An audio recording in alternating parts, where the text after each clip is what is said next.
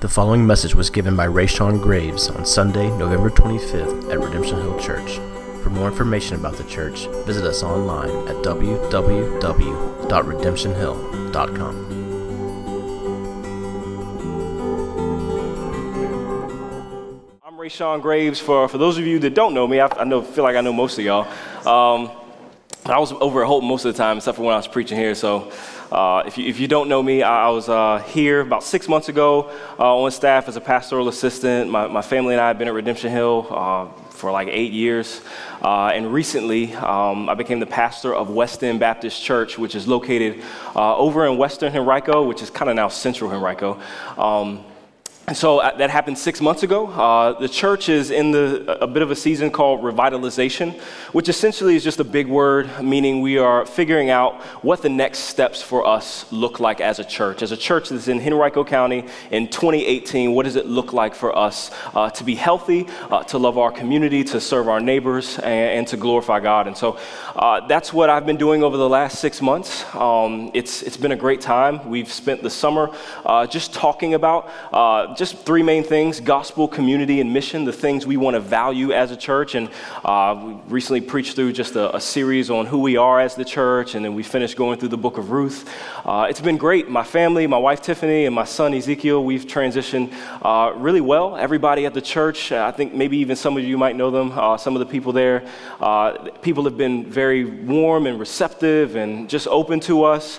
People have been open to changes, moving forward, and it's just been a great time getting to know everybody, getting to see community and relationships form. We've also had a few families come with us from Redemption Hill, and they'll actually be here today as well. And we'll take a moment and pray. But I want to thank you all for your support, for your prayers, even for those of you who have visited and stopped by.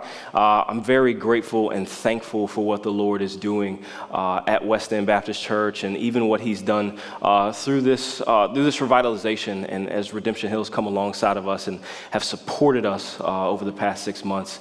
I came to West End again 6 months ago, and after being here, for 8 years, church planting was a big thing that was on my heart. It was something that I really wanted to pursue ever since I got here. And when I first met Robert, it was a conversation we had not too long after that about church planting. And so for this to be a reality, for this to be a reality, and that Redemption Hill is coming alongside of and supporting me in this, it's just been really refreshing and encouraging to me in this season. So again, I'm really thankful and grateful to the Lord for what He's done. I'm going to go ahead and jump in Philippians, and we'll talk about how the Lord works through our supporting one another, encouraging one another, and how He provides for us through the gospel. And so I'm going to go ahead and take a moment to pray, and then we'll go ahead and get started in Philippians 4, verses 10 through 23. Father, we thank you for this time. Thank you for gathering us as your people. Lord, we thank you for your word. We ask that you would make it clear that Jesus would be exalted above everything, that your gospel would be proclaimed. Lord, I ask that you would speak and not me, that it would be your thoughts that go forth and not my own. Father, I ask that during this time, you help us put away any distractions or anxieties or things, and help us to see the hope and the joy and the peace that is found in you. We glorify you and we thank you for all of these things. In Jesus' name, amen. So if you're familiar with late night television, you probably know who Jimmy Fallon is, the comedian, host of The Tonight Show. He's got this segment in his show that's called Thank You Notes. And he writes these short, sort of sarcastic and backhand thank you notes to things or people that he encounters throughout the week. What happens is he pulls out this little card, and the keyboard player plays some really soft music behind him, some really soft thank you note writing music. And then he proceeds to say stuff like this. He says, thank you, yearbooks, for being a great way to remind me of all the ways in which I didn't get involved. Or thank you, yard sales, for being the perfect way to say to your neighbors, we think we're important enough to charge money for our garbage. This one was really funny. Thank you, people who say, wow, you're really photogenic, for not saying what you really mean, wow, you're really ugly in person.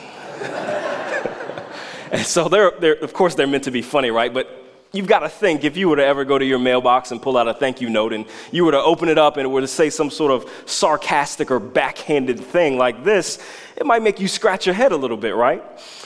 Well, in this letter to the Philippians, a letter that's essentially this pretty lengthy thank you note, Paul, after 3 chapters, he finally gets to the thank you part of this note. He thanks the Philippians for a rather large monetary gift that they gave to support Paul in his ministry. And so this is pretty significant because this community of believers in Philippi, they had been wanting to give to Paul for a while. It says that they remembered him. Their intention was always there, but they hadn't been able to due to a lack of opportunity. And so this wouldn't have been the first time that they gave to Paul's ministry. They go way back with Paul. They had a long-lasting friendship with him. And they gave to his ministry at the beginning when he started in Macedonia and then when he went to Thessalonica. And what's even more is that when the Apostle Paul was on his journeys, he either didn't accept or receive support from other churches. And so even after this long season of silence from this church here in Philippi, he receives this generous gift from them. He receives this generous gift, and then he replies in what a lot of commentators think is a really awkward and somewhat nervous alteration between thanking them for this gift and then telling them why he doesn't really need it. Just look at verse 10. He says, I rejoiced in the Lord greatly that now at length you have revived your concern for me. You were indeed concerned for me, but you had no opportunity. Not that I'm speaking of being in need, for I have learned in whatever situation I am to be content. And then jump down to verses 14 through 16. He says, yet it was kind of you to share my trouble. And you Philippians yourselves know that in the beginning of the gospel, when I left Macedonia, no church entered into partnership with me in giving and receiving except you only. Even in Thessalonica, you sent me help for my needs once and again. Not that I seek the gift, but I seek the fruit that increases to your credit. After reading verses like this, should we just cue the Jimmy Fallon thank you note music? Is what Paul doing here, is what he's doing essentially, thank y'all, but I don't really need it? Is it sort of a Jesus juke where he goes, thank you for the gift, it's great, but I don't really need it, I've got Jesus? That's not what Paul is doing. What he's doing in this passage is he's thanking them while he's also teaching them. He's thanking them for their generous gift while also teaching them 3 things that we'll see today, that God through the gospel shapes our concern for others, God through the gospel sustains our contentment, and then God through the gospel supplies us in our insufficiency. And so this is what we want to see today as Paul is thanking them for this gift. Firstly, he's thanking them for this gift, and we'll see that God through the gospel shapes our concern for others. Paul, he expresses thanks to the Philippians in verse 10 because they were concerned for him, or literally, they felt some kind of way about him. Now, sometimes we use this phrase to feel some kind of way about somebody, to communicate a complexity of emotions or even frustration sometimes. But this feeling some kind of way for Paul, it was positive. It was something that the Apostle Paul had already been feeling for these people. He says it in Philippians chapter 1, verse 7. It is right for me to feel this way about you all. Paul felt thankful for them. He felt joyful about them, caring for them by holding them in his heart, is what he says. And here for the Philippians, the feelings are mutual. They're concerned for Paul. They are holding Paul in their hearts. They're concerned for his welfare, for his ministry, and most importantly, they care about the same things that he cares about. They care about the gospel being spread. They care about the gospel being proclaimed to the world. And so what we see here is that this is friendship. It's not a utilitarian friendship where they send something to Paul and they get something in return, and Paul gets something from them and they sort of use each other. This is a genuine friendship. But even more than that, it's a kind of friendship that is centered around the gospel. He says this, he says, your concern has been revived or renewed. It means it's blossoming again. After a long fall and cold winter, this concern, this love that you have for me, the intention, it's now blossoming again into action, is what Paul is saying. And it's not that during this season of silence, their love or concern from him had died off.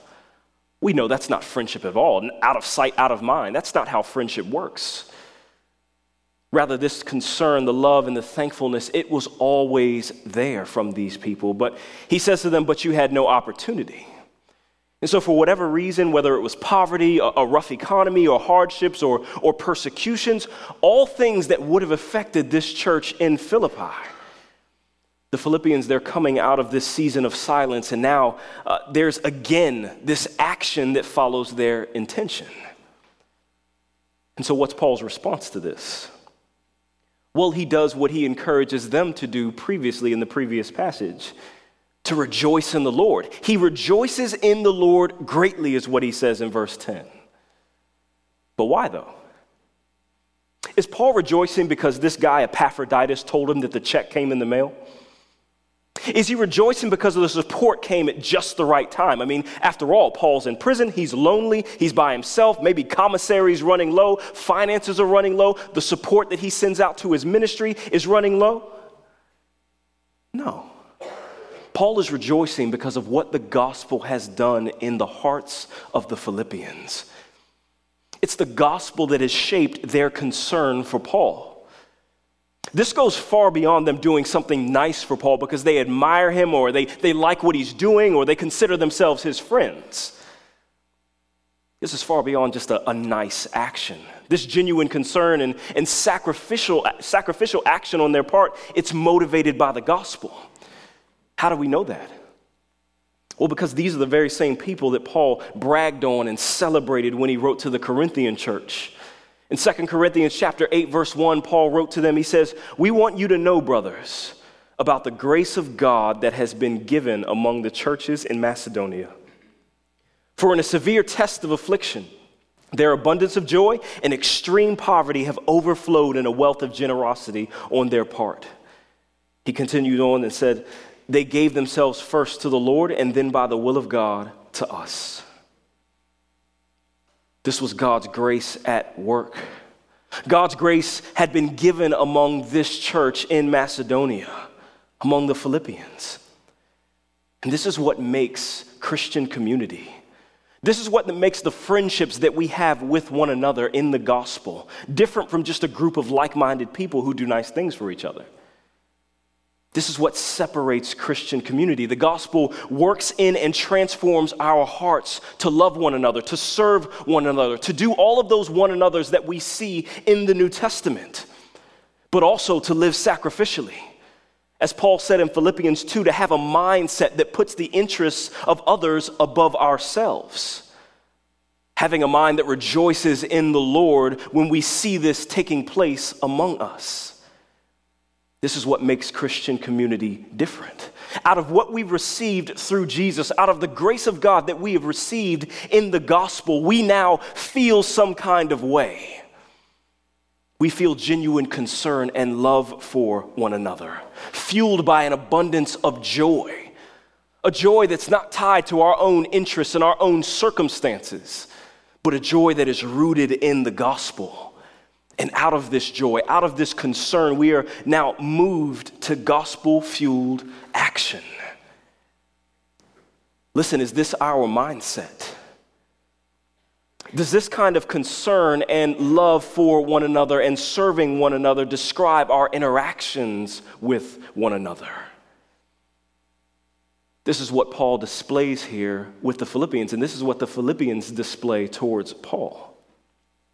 So now moving on, Paul goes from thanking them for their generous gift to teaching about a greater gift.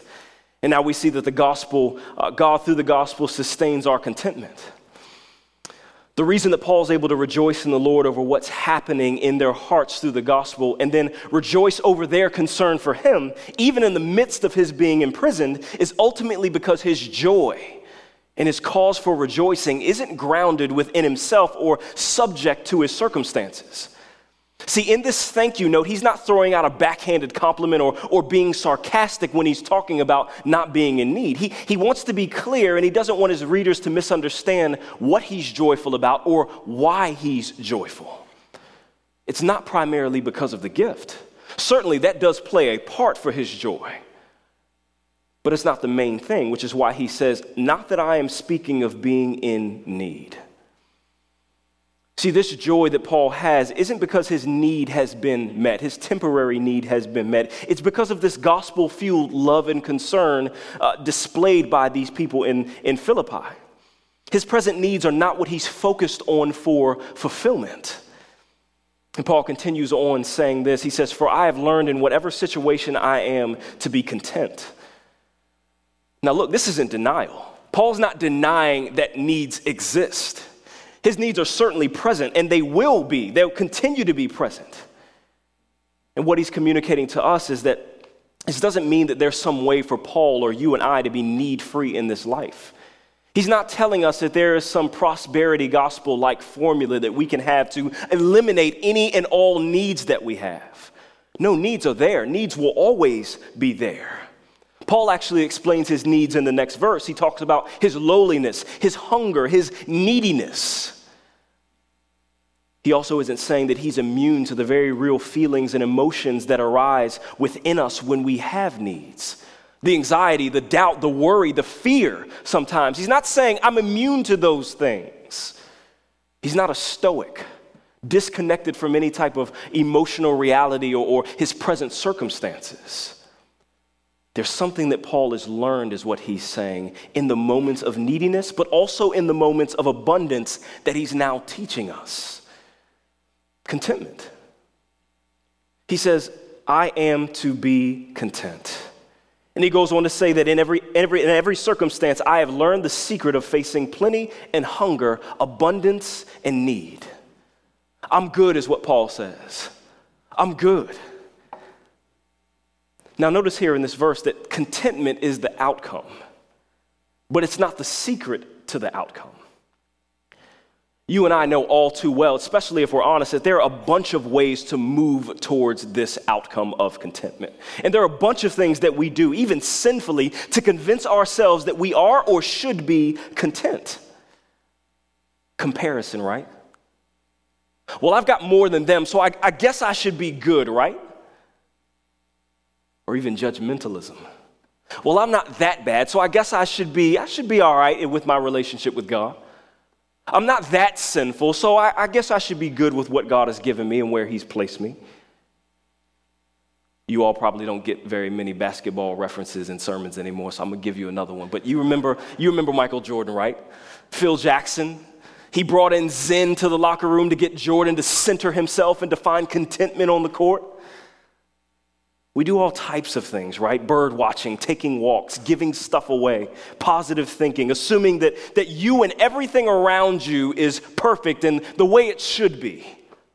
Lying to ourselves to try to get contentment. Listen, how do you get contentment? How do you try?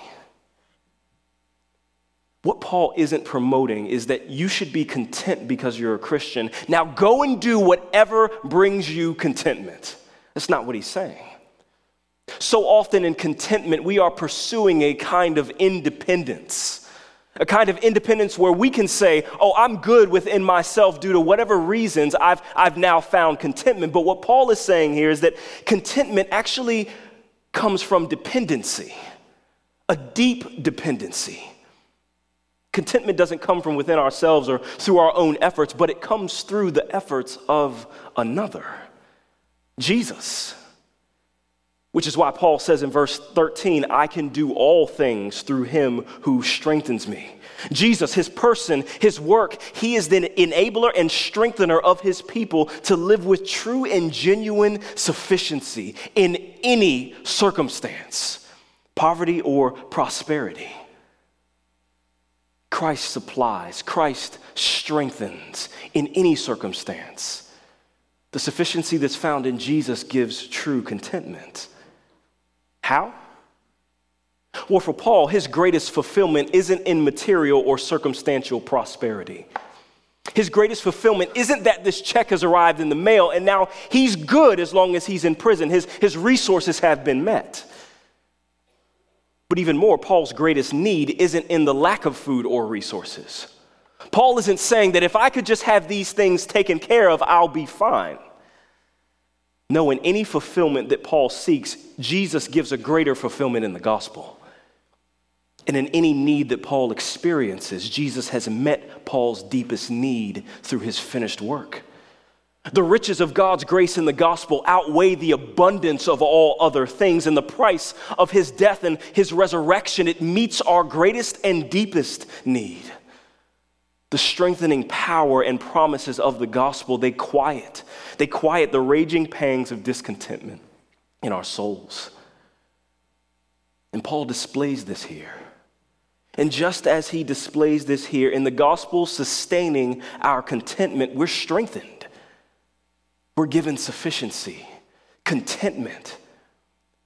And as a result, in recognizing the fullness that we have in Jesus, we can now turn from primary concern for ourselves and our interest, and now we can rejoice and be concerned for the interests of others. That's why he can rejoice about the transformative work that is happening in their hearts and not be focused on his own needs. It's because of the power of contentment that comes through the sufficiency in Jesus. Now listen, Philippians 4:13, you know this verse gets butchered all the time, right? It's like the Christian athlete's mantra. It's written on Sharpies on the basketball sneakers, painted under the NFL players' eyes. We see it all the time. It's not really meant for your sports team or maximizing whatever ability you have to do something. I can do all things through Christ who strengthens me. And you go ahead and just fly and soar and do whatever you set out to do to accomplish. We chant it like it's meant to be a motor and a motivator. But Paul uses it here to communicate rest and dependency. I can do all things through Christ who strengthens me. Dependency on Christ's sufficiency, especially when life is handing you L's. Especially when life is not going well, when you find yourself imprisoned and alone and nothing's working the way it should. Christ's sufficiency is enough, is what Paul is saying.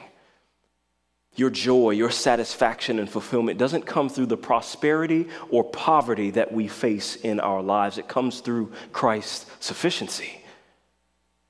In the gospel, we see Jesus, through whom God's love, God's grace, peace, joy, fulfillment, satisfaction, God's acceptance of us comes to us. And this is enough.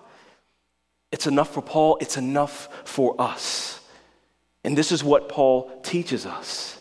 He can tell us to rejoice in the Lord always in the previous passage.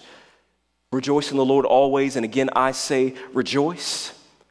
He can teach these people in Philippi to do this because he's practicing what he's preaching. Because Christ is sufficient, because Christ gives him contentment, he can rejoice always through any circumstance, in any setting. And this is what it means for Christ, for God through the gospel to strengthen us and strengthen our contentment. So we've seen how God through the gospel shapes our concern for one another, and we've seen that God through the gospel strengthens us in our contentment. And now moving on in verses 14 through 19, we'll see how God through the gospel supplies us in our insufficiency. In verses 14 through 19, Paul, he repeats the same pattern that we just saw, thanking them but also teaching them. He's thankful for their concern and their sharing in, fellowshipping in his trouble, bearing his burden. He's thankful for their coming alongside of him when no one else did. These Philippians, they've always been supportive, particularly in giving and receiving, even at a cost to themselves. Remember, out of an abundance of poverty, severe affliction, and then joy, they give. Again, at a cost to themselves. But again, Paul states that his case is that this gift, it's not his primary motive. His aim, that which gives him joy. The reason that he's celebrating about them is not because he's seeking the gift. He says that here in verse 17, I'm not seeking the gift. Yes, certainly he's thankful for the gift. He's well supplied of it, and even more is what he says. But it's not what this gift does for him that gives him joy. It's what this gift does for them. Paul says that it's a reward, a profit, or fruit that will accrue or accumulate interest to their account. And what he means by this phrase is he wants to convince them that his receiving their gift isn't where the recognition and joy ends. You sent the gift, I'm thanking you. You see that I'm satisfied. My needs have been met. That's it. That's great. Thank you, guys. He's saying it doesn't stop there. It doesn't stop with only his recognition and only his joy. No, he says God sees this. God sees this. God recognizes this sacrificial display of giving and care and concern. Not because it's a nice thing to do, because it is rooted in the gospel. It's rooted in the very God who has done this towards people like you and I at a cost to himself. God sees this and God is pleased. Paul says it's like a sacrifice before God that points back to the Old Testament sacrifices, but this isn't a sacrifice that earns them any types of points with God. It doesn't earn them any more acceptance with God. No, they have that. This is a type of sacrifice that expresses worship and devotion and trust in God. A sacrifice that is rooted in his acceptance of us, his forgiveness of our sins, his provision for us in the gospel. And what Paul is saying is that God delights in that. God takes joy in that. And so in this display of sacrificial and generous support and provision for Paul and his material and spiritual needs, Paul, he wants to remind them of God's provision for his people in all of our needs. Notice what he says there starting back in verse 14. He says, you sent help for my trouble. You sent help for my needs, my trouble, my needs. And then in verse 19, he goes on to say, now my God will supply every need of yours. And this isn't simply just a well wish or a good way to close a letter. There's nothing cliche about this. This is an unshakable reality that is rooted in the gospel. Our all-sufficient God will supply you in every insufficiency, is what he's saying. Paul recognizes the context. He knows what they're giving out of. He knows what a sacrifice this is. And he knows that even as they have given this to them, that they might be even concerned in the back of their minds or even at the forefront of their minds about how their needs will be supplied. And he's encouraging them that in the same lavishness that you have demonstrated towards me, Paul says, God will demonstrate and has already demonstrated towards you in the gospel. God, out of the utmost concern and commitment to you, his people, in accordance with or in keeping proportion to what he has done for us in Jesus, pours out his grace and provision. And in the same way that God pours out his riches of grace in Christ lavishly, he lavishly supplies his people with provision of our needs. Not in a prosperity gospel kind of way where we just get whatever we want from God and we're all millionaires tomorrow. No, but in a way that addresses both our material but also the needs beneath the needs. The contentment that we need in circumstances that are bleak. The joy that we need that's not tied to any situations in our lives. God supplies all needs. He supplies our needs according to his riches and glory in Christ Jesus. Now listen, Thanksgiving just passed right now. I started to think about this of what it means for God to give according to his riches in Christ. And I don't admit this very much, but I definitely don't like mac and cheese.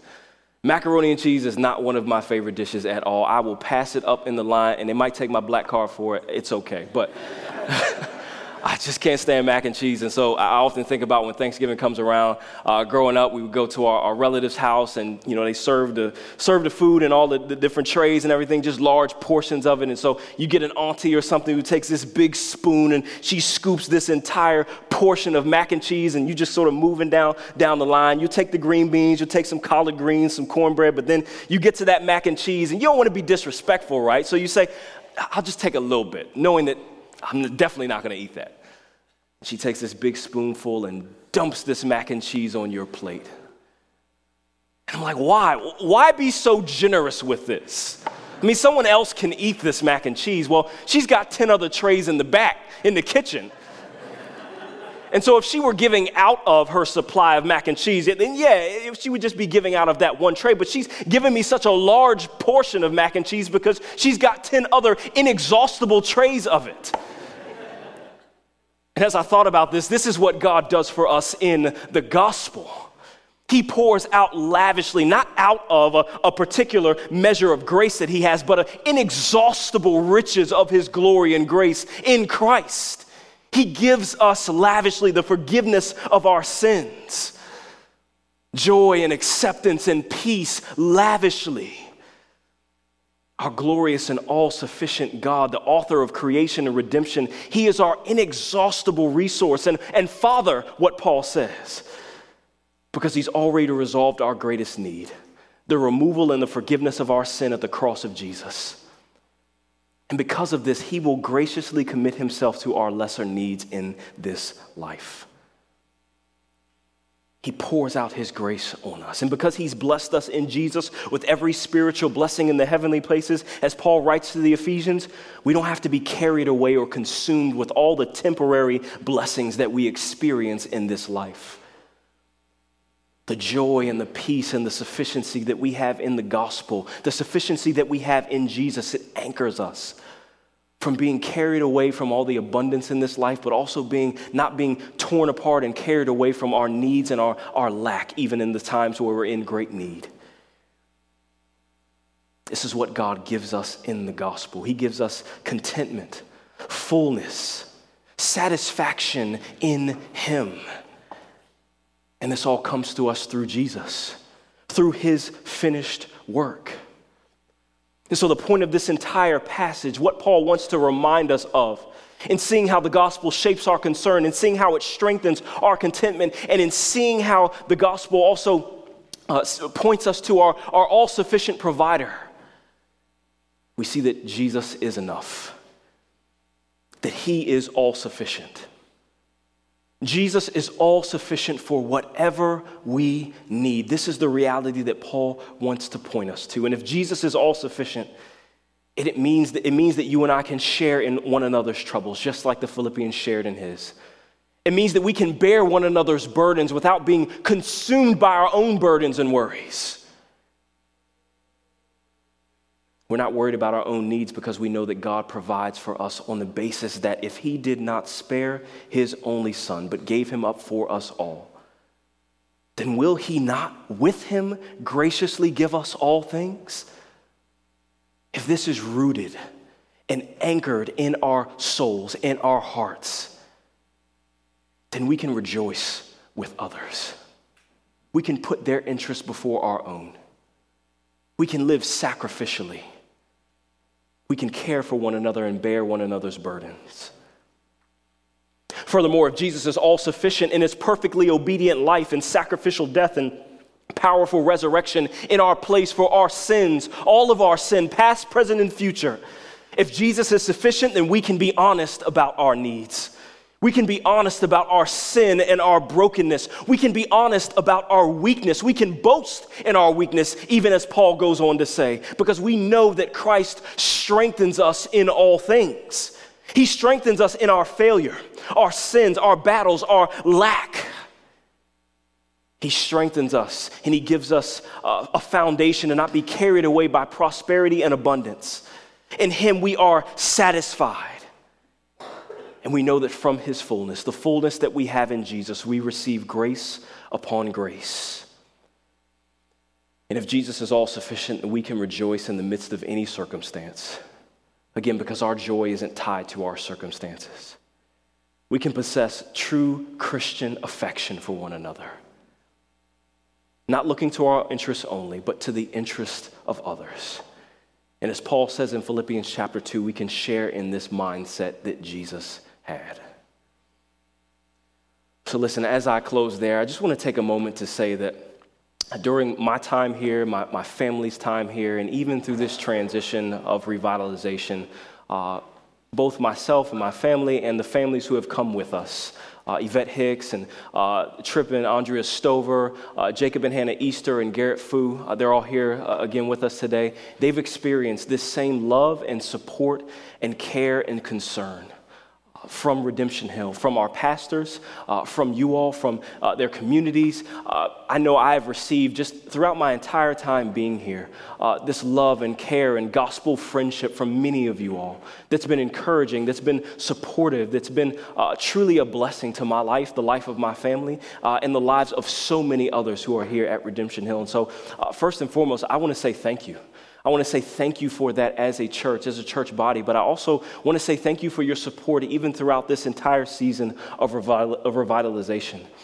As we have gone into this church looking to change things and looking to move forward and growing healthier and being a gospel-proclaiming church in Richmond, a church that believes that and values the gospel, community, and mission, I want to thank you for your support here at Redemption Hill, for your prayers, for those of you who have visited, for those of you who even have been praying about what it looks like for you to come alongside of us and serve in this revitalization with us. And I'm even continuing to pray that the Lord would place it on some of your hearts to join in with us. Again, I want to say thank you for that. I want to say thank you for your support and your care for us throughout this transition of revitalization and even going forward. It's been a tremendous blessing to me and my family. And again, I am thankful for what Redemption Hill has done for us. And so I want to ask the team of people who have come along with me to come up. Again, Yvette Hicks and my wife Tiffany and my son Zeke, Jacob and Hannah Easter. The Stovers actually couldn't be here today. It was sort of last minute, but they send their well regards, they send their love, and they send their thanks as well throughout this revitalization.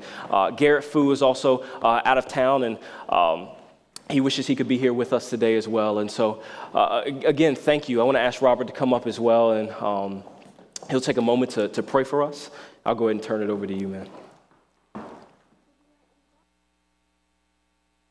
I'm going to pass the mic as well. You want to come up here? Which way you want to go? Come up here. Let me get out of the way. You got to go all the way down there? I come all the way over here with the mic. You go all the way down over there? All right, hold on a second. We're going to let Hannah say something real quick before we pray.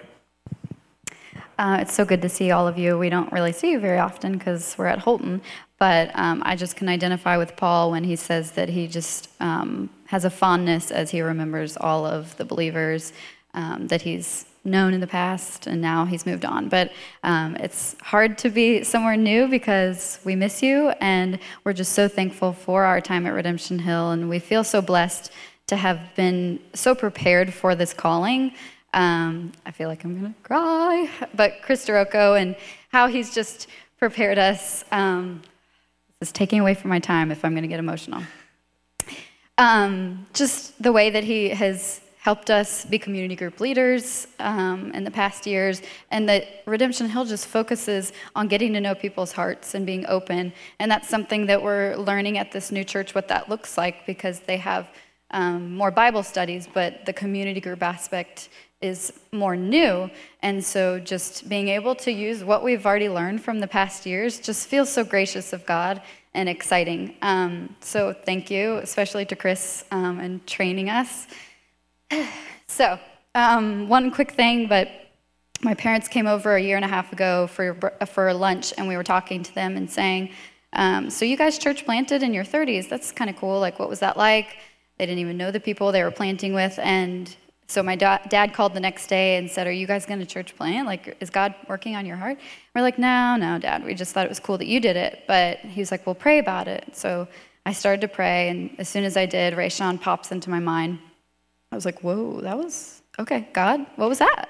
Are you going to plant a church and we get to go with Rayshawn and Tiffany? That would be really exciting. But that's probably 10 years down the road. So cool, but whatever. So then we were praying about it, so we told Rayshawn, and he's like, yeah, I don't know if I'm going to do it anymore. And we were like, you definitely should, and if you do, invite us along because we will come. And so we had him over for dinner, and we got to hear what was going on with Weston Baptist. And that night, Jake was like, we're coming along. We feel very firmly that God has appointed you for this time and gifted you for this church, and that your neighborhood is across the street from the church. It's just all really cool to see God at work. So anyway, I encourage you guys to do the same. Just pray, asking God, even if you don't feel like, oh, we should go to Weston Baptist, but just say, Lord, do you want to send me?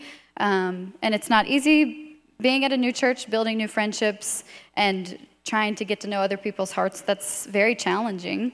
and we miss everyone dearly, but it's good too and exciting to see God's mission in Richmond and all that he is about to do through Rayshawn and Tiffany and through us and Yvette and Tripp and Andrea and Garrett. So we just thank you guys for all of that you've done and ministering to us and training us and preparing us for this next chapter. Chris, you want to come pray?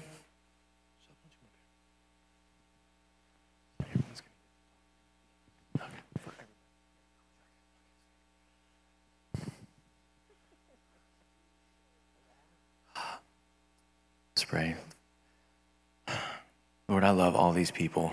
God, we're so grateful for the family that you have given us.